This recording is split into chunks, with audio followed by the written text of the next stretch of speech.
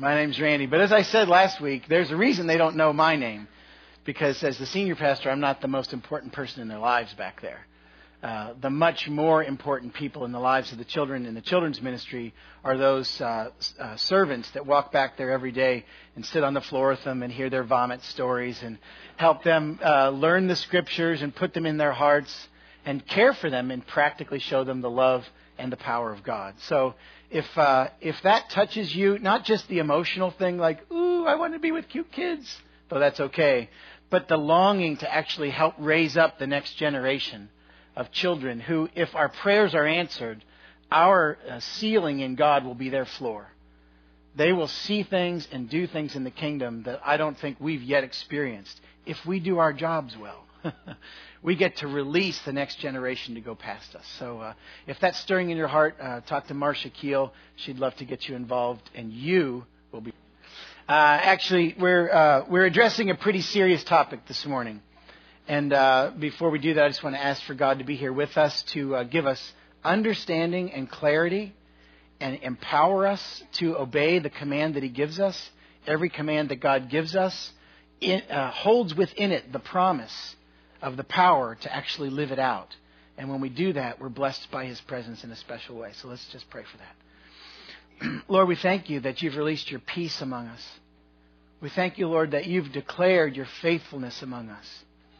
And now we ask, Lord, for just the continued and increasing presence of the Holy Spirit here. As we look to the Scriptures, Lord, as we open our hearts and our minds to learn from the very Word of God, we pray that the Spirit of God who inspired it would teach us now. Holy Spirit, lead us, guide us, bring illumination to us, and empower us to do what You've called us to do. Lord, so that the world will experience the love and the power of God as we have. We pray in Jesus' name. Amen. Subject of the day is divorce, though I don't really want to say it that way. I'd rather say the subject of the day is how to stay married. But we got to deal with a few things before that. And I'm very conscious in the church the size of ours, between this service and next, might be 375, 400 people that will walk in and sit down, that we've got a large diversity of groups here. And honestly, I stand with a little bit of fear in front of those groups. Because the whole message of marriage, divorce, remarriage in the Bible has been a tricky one.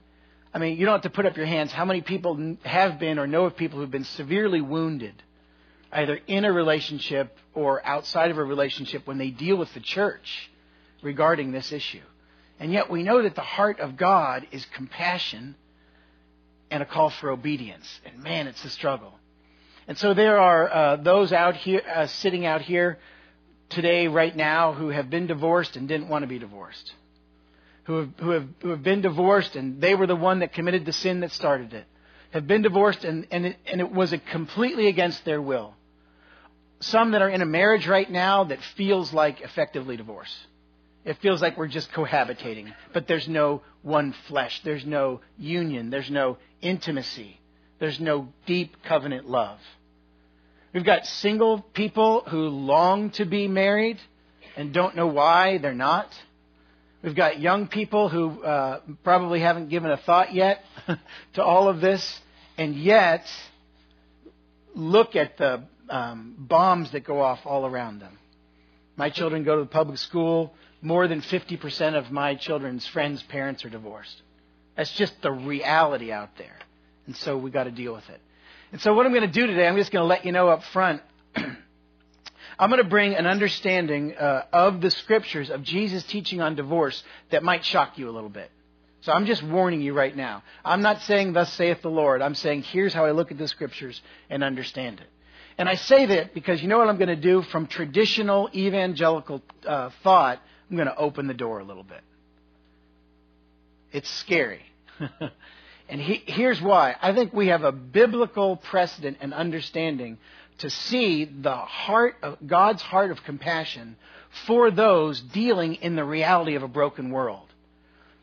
I don't think that we want to or have any right to, or that God would be honored by us changing the Scriptures to fit our brokenness. I'm not going to do that.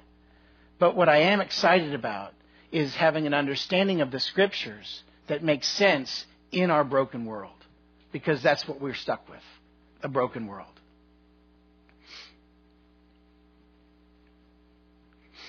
The problem with this issue is surrounding divorce is there have been a lot of things said out there, and you've probably been in one of these camps or heard this and probably believe at this point one of these things. You may have heard, Malachi 3, God hates divorce, therefore it's never allowed, ever, ever, ever, amen. If you do it, you're second class. You're out.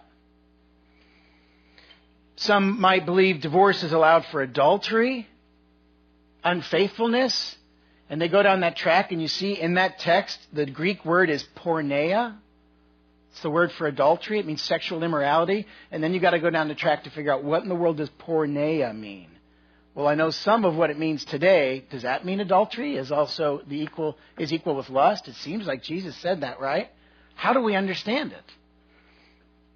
There are some that might say divorce is allowed for adultery and for abandonment.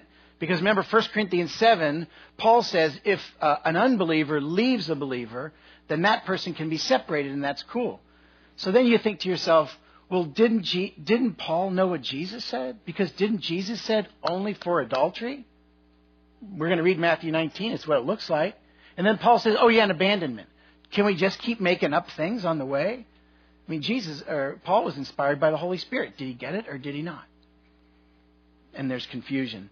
And then probably a lot of us out there, and I'll tell you, here's the camp that I've been in. Divorce is bad. We don't know how to deal with it. We don't know how to deal with what the Bible says. We want to live with the reality of Jesus' command, but recognize that, man, if some woman is being beaten by her husband and he hasn't committed adultery, I'm going to personally say to her, get the heck out of there. That's reality. And as a pastor, I deal with that much more often than you would imagine. So you got all those things floating out there, and we're thinking, okay, God, wouldn't it be nice if we knew what was true? Well, I'm not claiming that I now will bring that completely. But in my ministry in the last 9 years, I've taken large chunks of time to study this issue because I have to deal with it on a practical way. And I've been really helped by the work of a man named David Instone Brewer, wrote a book called Divorce and Remarriage in the Church. He's a New Testament scholar with a specialty in the times of Jesus. So understanding the Pharisees in the times of Jesus. And he sheds light for me on the heart of God, compassionate to people, the call to faithfulness, covenant love, marriage forever and ever, amen, while understanding that we live in a broken world. And people broken by brokenness can be fixed by a perfect God. So we're going to read the passage after all that. Now you're either really scared or really interested. Let's read from up here. Matthew 19. We're in a series in Mark, and we haven't been in Mark in 3 weeks. It's because they work together, right? Flexibility. So we're in this series in Mark. We're going to turn to Matthew 19 because it's Mark 10, 1 to 12 is essentially the same message as Matthew 19, 1 to 10. With one little difference that I think is the key to understanding the passage. So this is the Word of God. When Jesus had finished saying these things, he left Galilee and went into the region of Judea to the other side of the Jordan. And large crowds followed him. And he healed them there. Some Pharisees came to him to test him. The purpose of the Pharisees, did they really want to know the truth? No. They wanted to trap him. Scandal to test. They asked, is it lawful for a man to divorce his wife, and this is the critical phrase, for any and every reason? Haven't you read, he replied, that at the beginning the Creator made them male and female? And he said, for this reason, male and female, created in the image of God, male and female, for this reason, a man will leave his father and mother and be united to his wife, and the two will become one flesh. It's not just physical union, it's spiritual union. One flesh. Therefore, what God has joined together, let no one separate. Why then? The Pharisees that didn't get them. They want to go deeper. Why then, they asked, did Moses command that a man give his wife a certificate of divorce and send her away? And Jesus replied, Moses permitted you to divorce your wives because your hearts were hard. In other words, unrepentant, not willing to hear the voice of God. But it was not this way from the beginning. I tell you that anyone who divorces his wife except for sexual immorality and marries another woman commits adultery. How's he going to get himself out of this one? So the big question from the Pharisees, can a man divorce a woman for any and every reason? We're going to skip right out of the passage and go back to the Old Testament. In the times of Jesus, they're literally the end of the old, right? The New Testament's beginning, the new era of Jesus. And so they're living in Old Testament times, and they're living essentially under Old Testament law. So all of these Pharisaical questions are about Jesus. You seem to claim to be somebody special. What are you going to do with Moses? He was the greatest prophet ever. What are you going to do? So they're in the context of Old Testament law. In the Old Testament, there were given by God and understood by people reasons, grounds for this holy union called by God to be broken. Deuteronomy 24:1 says this: if a man marries, if he selects, talking about giving a servant in marriage. Where am I? If a man marries a woman who becomes displeasing to him because he finds something indecent about her and he writes her a certificate of divorce, this was one of the grounds for divorce in the Old Testament. If she becomes displeasing because he finds something indecent. The Hebrew word for indecent literally means sexual immorality. So right there, that Moses gave permission. If a man is with a woman and she's indecent, that is sexually immoral, she commits adultery, then the man is allowed to give her a certificate of divorce. She's called to covenant faithfulness in sexuality. She breaks that commitment. God says, though it breaks my heart, you can release her. It's a biblical ground. Exodus 21, 9 to 11. Talking about giving a servant in marriage. If he selects her for his son, he must grant her the rights of a daughter. This is understood by the Jews. What are the rights of a woman in a marriage relationship? If he marries another woman, he must not deprive the first one of her, and here are the rights: food, clothing, and marital rights. Provision, cover, and marital rights. Do you see the quotes? We're talking about sex. All right, in case you didn't get it. So this was the commitment of man to woman in the Old Testament. These things were actually written into the marriage certificate in Jewish times. It was written in, this is what we will do. So essentially the grounds for divorce were written into the marriage contract. So if someone was being cheated against, was not being provided for, was being abandoned or abused because of lack of care, there was the right in the Old Testament to say, all right, you've broken the covenant, and though it breaks the heart of God, I have to break with you. So in the Old Testament marriages, right in the contract, you see this promise to feed, to clothe, and to love. And in New Testament times, if you go back to that, could you, Adam, go back to that Deuteronomy 24. If a man marries a woman who becomes displeasing to him because he finds something indecent about her, something indecent, some cause of decency, then he can say, okay, you go. Here's what happened in the time of Jesus. There were a couple of different rabbinic traditions there. Shammai was one, Hillel was another. And one of those traditions went back to Deuteronomy 24 and said, hey, there's a cause for a man to separate from his wife. And between the time when that was written in Deuteronomy and the time of the New Testament, the Pharisees began to say, any cause. And that was the phrase, a divorce for any cause. And that's why in Matthew 19 we see the Pharisees asking, is it lawful for a man to divorce his wife for any and every cause?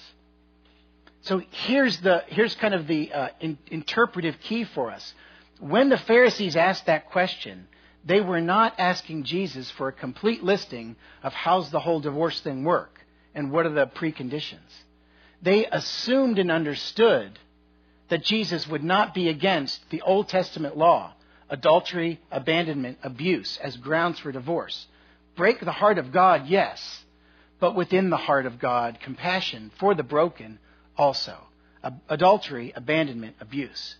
So when they say, is it legal for a man to divorce his wife for any and every cause, what they're really asking Jesus are you into this no-fault divorce thing?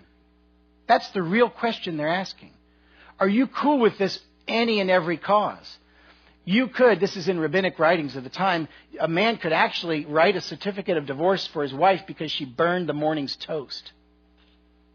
In other words, any cause got real big. I see wrinkles, you're out. I see fat, you're out. Burned toast, you're out. That's scary for me because I'm the toast maker in my house. But you get the point. Here's God's heart. Because of the hardness of heart, because unrepentant people will be hurt by unrepentant people. Because of God's heart, I'm going to give you these possibilities. If it has to be broken, it can be. And I'm not against you. But this business of any and every cause is really what they're asking about. And Jesus is saying, absolutely not. Don't be like faithless Israel that for any and every reason will run from their God. In the same way, don't be like faithless Israel that for any and every reason you'll run from the spouse that you committed to before God and people to live with in covenant love. Don't run away from it. And so the norm of the day became this any cause divorce. If you go almost anywhere in the Muslim world right now, that any cause divorce rule stands. A Muslim man has only to say to his wife 3 times in a row, I divorce you, I divorce you, I divorce you, and it's done. I read an article this week about a woman who brought a case in a Muslim country because the husband had said to her, I divorce you twice to the face, and the third one was a text message. She brought it to the judge, and the judge said, it's legit. You're divorced. This is the New Testament understanding of divorce. It was the Hebrew understanding of divorce. It follows through. Jesus is saying, no, no, no. Not for any and every cause. And so, Jesus responds, the goal and the purpose of marriage, back to Matthew 19, 4-6. Some Pharisees came... is that where I wanted?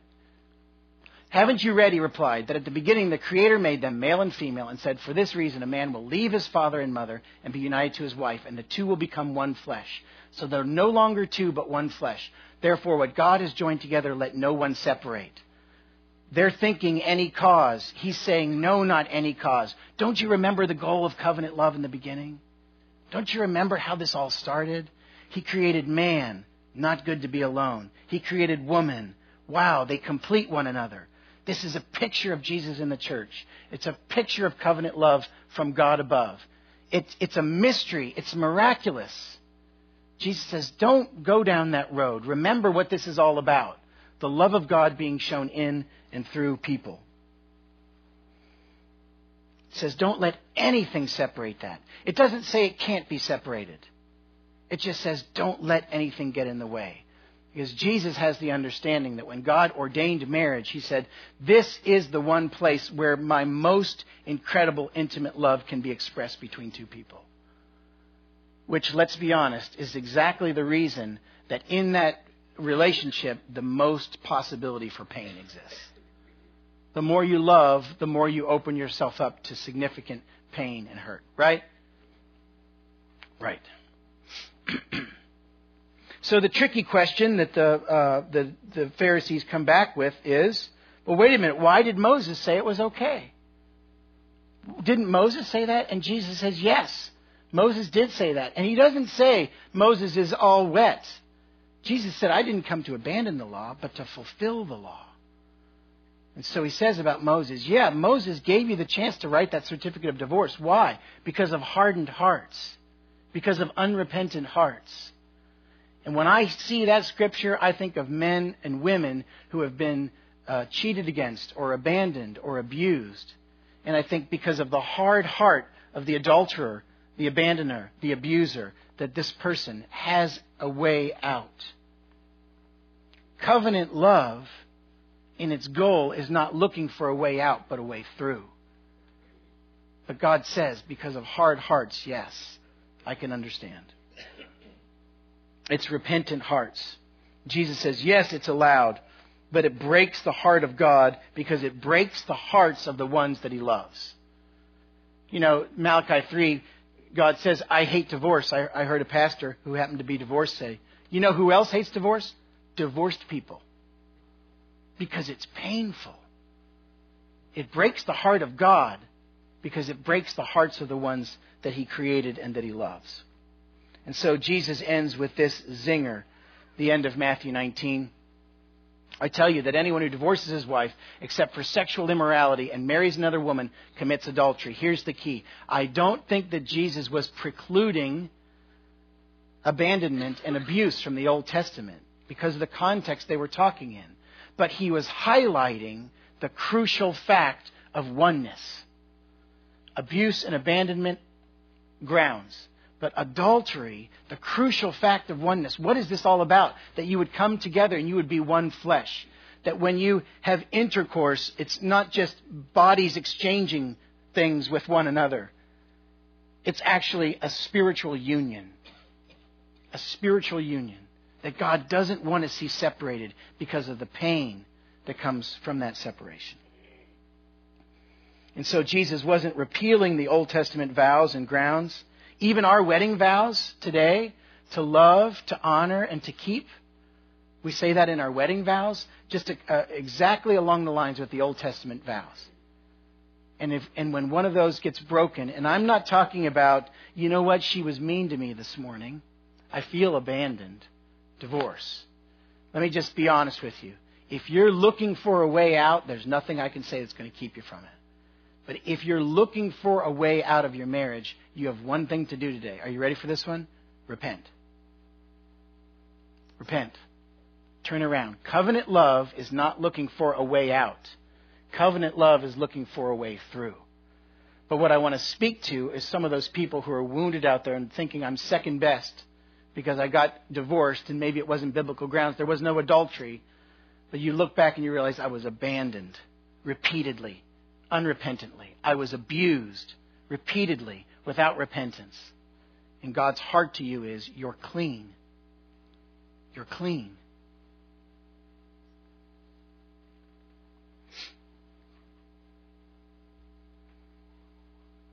So marriage is for life, but broken marriage vows can be grounds for divorce.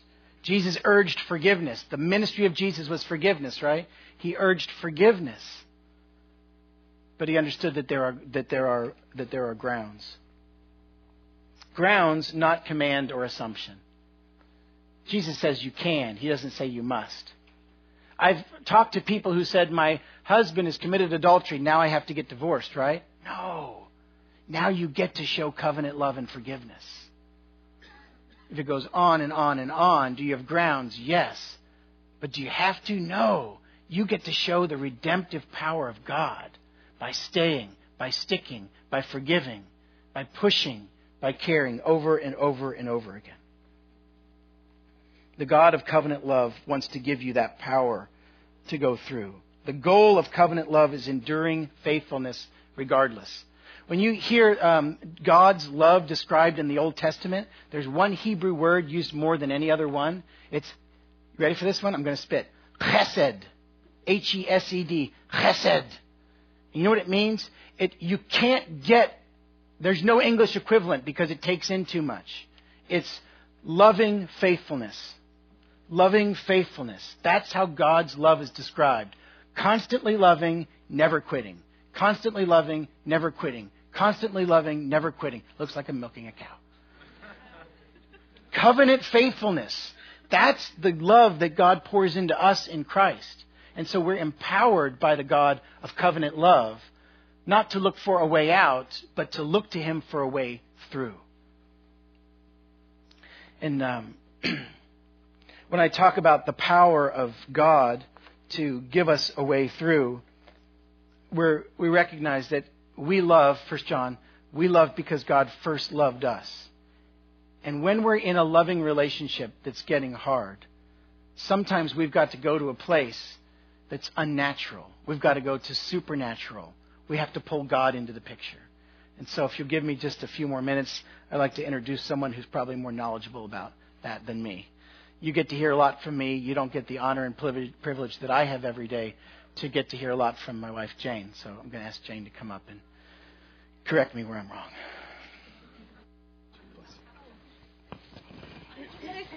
I'll stay with you.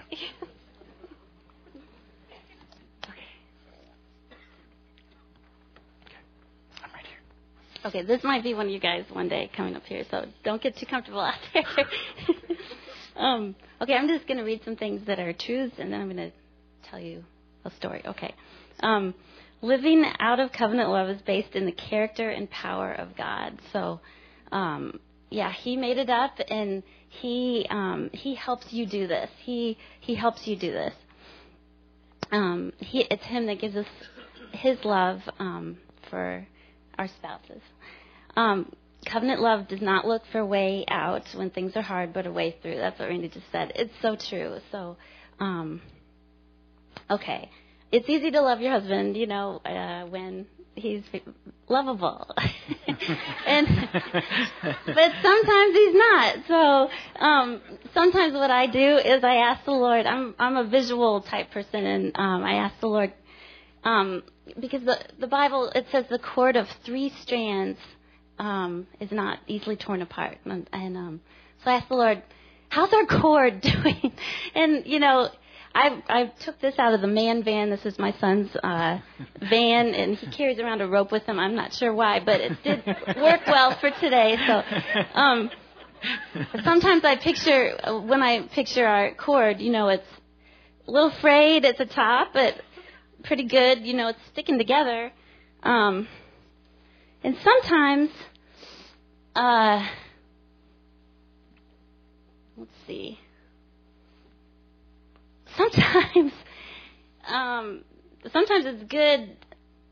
2 parts of it are good, but one part of it is kind of fraying away here. So, anyway, for me, it's God. God just helps me. It helps me picture things so I can kind of see where we're at. And the thing is the enemy really does hate our relationship, a covenant love relationship, because it really reminds him of Jesus and the church. And so he does things to try to break us apart. And sometimes wounds and different brokenness from our past, can bump up against each other, and we can't really figure out why are we having so much trouble. And so anyway, this just happened to us. We've been through kind of a hard season last couple months, and what I want to do is tell you guys how God rescued us. So.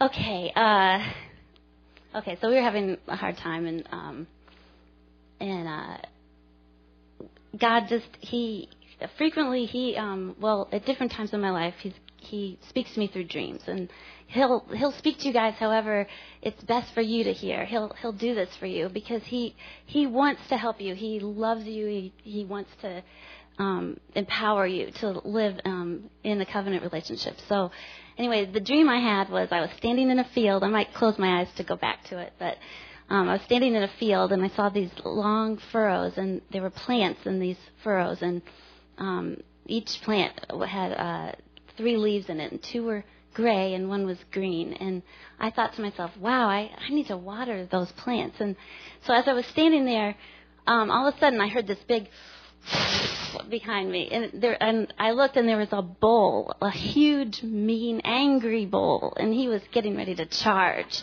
and he was right behind me. To myself. No, he was behind me, and he was getting ready to charge, and I was standing right in the way. So then I looked over to the right, and I saw a dining room table in the field, and there was a ladder, and so I realized that it was an invitation, so I climbed up the ladder, and I sat on the dining room table. And then I looked, and the bull it charged, and it went to the end of the furrow. And at the end of the furrow, there was our dog, which had just died 2 days before Christmas, and he's representing a friend. And then there was a horse, and a horse represents power. And so anyway, I looked, and the bull went right up to the dog and the horse, and it just stopped.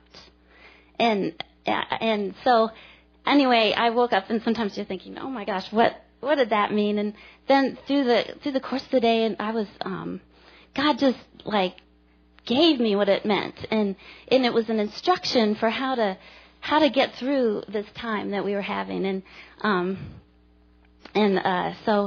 the bull was not, I don't think, Randy. It was like the enemy, trying to come and run over our relationship, and God was telling me, hey, come over to my banquet table, my dining room table, come up and just worship me, just be with me. And so, and then I remembered Psalm 23. It says, he prepares a table before me in the presence of my enemies. And so, I was so excited about that. So anyway, the other thing was God provided a friend, and also just his power, and really he did take care of it.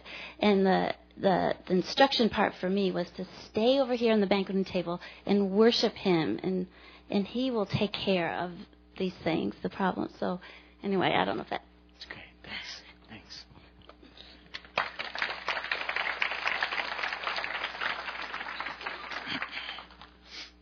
Maybe I wasn't the bull, but I was riding the bull. I think the instruction from Jane's encounter with God is, there are a lot of them, but one of them that just came to me is that, a couple of things. Sometimes though you'd like to say your spouse isn't your enemy, sometimes they act an awful lot like him. And when your spouse is acting like your enemy, you can know that the enemy, the big enemy, Satan, is somewhere in the mix. And in Jane's dream, she didn't confront the enemy. She let God deal with the bull. She let God deal with the bull. What she responded to was the invitation of God to access a different power, a higher power, the intimacy. Jane experiences with God covenant love and faithfulness. God's never angry at her. God never breaks a promise. God's never selfish with her. And when she understands that type of covenant love, I'll tell you, just being honest, this happened in January, this dream. The struggles have been a few months before that. You know when I heard about the dream? Yesterday. She didn't come down from the banqueting table the next day and say, I got a dream and figured out how to take care of you. She stayed on the banqueting table. But I'll tell you what, about 3 or 4 weeks after that, I remember coming to her and I was a little skeptical. I'm like, what's going on with you? Honestly, what's going on with you? Because her heart had changed towards me. My heart hadn't changed. I was still a big jerk. But her heart had changed towards me. I thought, what has happened? I found out yesterday that God called her to a higher place. Covenant love is faithfulness forever. Love ongoing, over and over and over. It's what God gives to us. When we get into that place where the enemy is trying to pull us from covenant love for any cause, even abandonment, even abuse, even adultery. It's the enemy at work trying to break the model of Jesus in the church and the world. Trying to show the world that, you know what, this whole love thing's no big deal. You know it's coming. We got billboards coming in our neighborhood that are going to say something like, life without God is okay, or you can have hope without God, whatever. Some people are all up in arms about it. I'm not up in arms about it. God's going to show His love, His hope, His life, His power through us, the church. We're not going to put up a billboard that says, all atheists go to hell. What we're going to do is live out the gospel of covenant love and just let Him deal with the reality of a supernatural love in and through people that without Him they cannot experience, period. Science and reason won't do it. Logic won't do it. A good feeling on a Monday morning with a cup of coffee looking at the sunshine won't do it. It takes the absolute covenant love of God. So, just to finish, Paul gives us a picture of covenant love, what it looks like in Ephesians chapter 5. I'm not going to go through the whole passage, but just at the very end, Paul says this: 2 big ticket items to keep a covenant love relationship alive. Very end of the verse. It's a profound mystery, but I'm talking about Christ and the church. However, each one of you also must love his wife, and as he loves himself, and the wife must respect her husband. I'm just going down to the bottom line here on keeping covenant relationship, because covenant love isn't looking for a way out. It's looking for a way through. And here's Paul's instruction for a way through. Husbands, love your wives. You know, that's nice if she's lovable, right? What if on occasion she's unlovable? Then what's the instruction? Husbands, love your wives. That means you've got to find the power of God to do it. You've got to live according to a different system than the world's. The world says, unlovable, you don't get my love. God says, unlovable, I'll die for you. As Christ loved the church. What did Christ do for the sinning, unrepentant, over and over church? He died for it. There's your picture of love, men. Whatever it takes. Whatever it takes to maintain that love. Paul says to the women, respect your husbands. Here, this will freak you out. You want to know what the Greek word for respect is? Phobeo. We get phobos, fear, phobia. That's what it means. A woman ought to look at her husband not in fear, you will beat me if I don't do what's right, but with reverence because of who he is, who God has called him and made him to be, and the role that God's put him in her life. Jane is not afraid of me. I guarantee it. I guarantee it. But Jane has a respect and a reverence for me that shows itself in that even when I might be doing things that she doesn't agree with, she follows. I, in turn, love her and ask for her input and try to understand her better than anyone else in the world. And the more I love her, the more she respects me. And the more she respects me, the more I love her. And do you see the cycle? And all of a sudden we're in heaven. The crazy cycle that some of us get in is we're not going to love our wives because they're not respecting us. And when we don't love them, they don't respect us. And the less love, the less respect. And we go down. Anyone ever been on that cycle? Oh, yeah? Well, I'm not going to love you until you give me my... Right? And the wife says, well, I'm not going to respect you until you act respectable. No, that's the way of the world.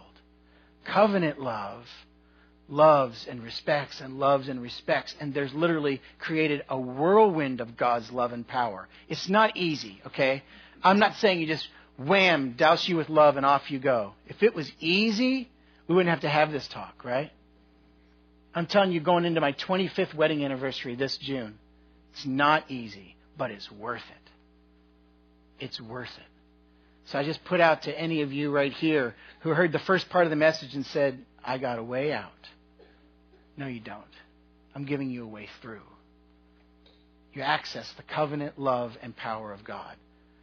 4 books that I would recommend on this topic that would help you. Love and Respect. Great book about the basic roles of man and woman, and just written well and understood well. Love and War, another option.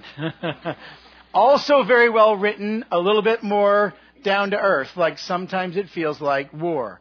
But in the end, covenant love wins. Sacred Marriage by Gary Thomas has a scary quote in his introduction to his book. He says, what if marriage is made to make you more holy than happy? Yikes. You want to read that one? Good for you. And then the one I addressed, Divorce and Remarriage in the Church by David Instone Brewer. A great book, biblical understanding of divorce and remarriage that focuses not on the ways out, but on dealing with the reality of our brokenness in the world and pointing us towards the covenant love of God. Let's stand up and prepare for communion. Father, I ask right now in the name of Jesus that you'd release your Holy Spirit among us. I ask that each person here from this time together in the Word would be drawn to the covenant love of Jesus himself, would be drawn up to that banqueting table, would walk up the steps into such a close, intimate relationship with you that they access the power to walk back down and deal with the real life, the enemy that seems like a spouse, or the spouse that seems like an enemy. And Lord, I just pray for your grace and your mercy upon us.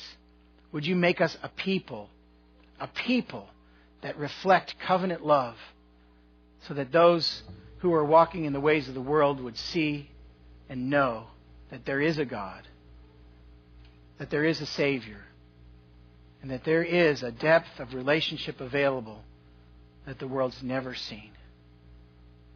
We pray that in Jesus' name. Amen. The communion servers can come forward. We'll go ahead and prepare for communion. If you have given your life to following Jesus, you know Him as Savior, this is a time for you to remember that. I just say to you, if you don't know where you stand with God this morning, you don't know about Jesus, you haven't asked Him to be the Savior and forgiver of your sins, just in your chair while we're taking communion, think about what it would mean to know the one who created perfect love. And if you have questions about beginning a relationship with God, I'd love to talk to you after the service. So, for those who are taking communion, feel free to come forward, take a bit of the bread, representing the body of Christ broken for you. Dip it into the wine or the juice, representing His blood that covers our sins. There's wine on the outside and juice on the inside. When you're ready, please come forward. Covenant love's not about looking for a way out, but looking for a way through. And when you access the covenant love of God, He gives you a way through. It's His promise.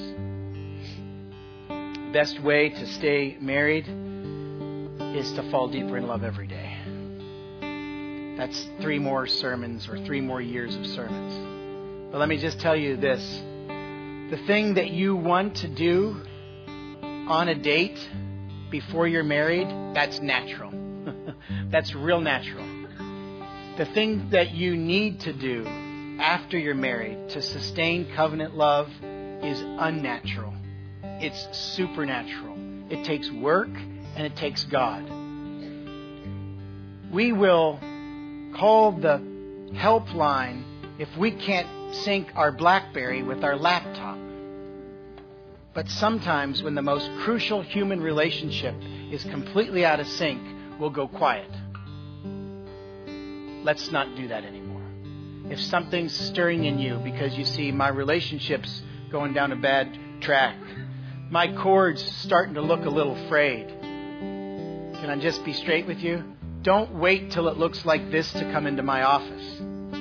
That makes me angry like a bull. You start feeling it, it's time to talk. It's time to talk. You find a counselor. You call the church. Lots of opportunities to get help. Get in a home group. Open up with your struggle. You are not alone, right? Did you hear that today? 24 years of marriage. Pretty good relationship. Hard. And God's there to sustain and empower covenant love. If you're young, not married, haven't thought of it yet, stay out of bed. Unless you're sleeping. Because you know what? What you do now has impact on your covenant love relationship later. Live in, learn about covenant love with God alone now. So that when He brings the person you're called to forever, you've got an example. You've got a track record. You've got a history. If you've been wounded in a relationship, don't just walk away and say, there's nothing for me. There's healing for you. Do you know the Bible actually says God was a divorcee? Jeremiah? It says, God says, to faithless Israel, I write a certificate of divorce. He knows what it feels like to be cheated on, to be neglected and abandoned. And so He can heal the neglected and cheated and abandoned heart. If that's you today, let's find a way. Let's stand up. Lord, thank You for the community of love here, for the family of God, for the power of God. God, we give this and these issues in our own hearts, we give them to You.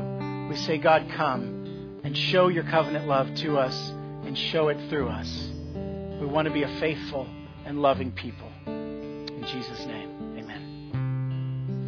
Ministry team can come forward. If you'd like prayer for something along these lines or anything, we would love to pray for you. If you need other resources on these, I think in this case, I'll put this message will be on the internet with some other resources for divorce care, for building your marriage, etc. So you can look online. Go in peace to love and serve the Lord. Have a great day.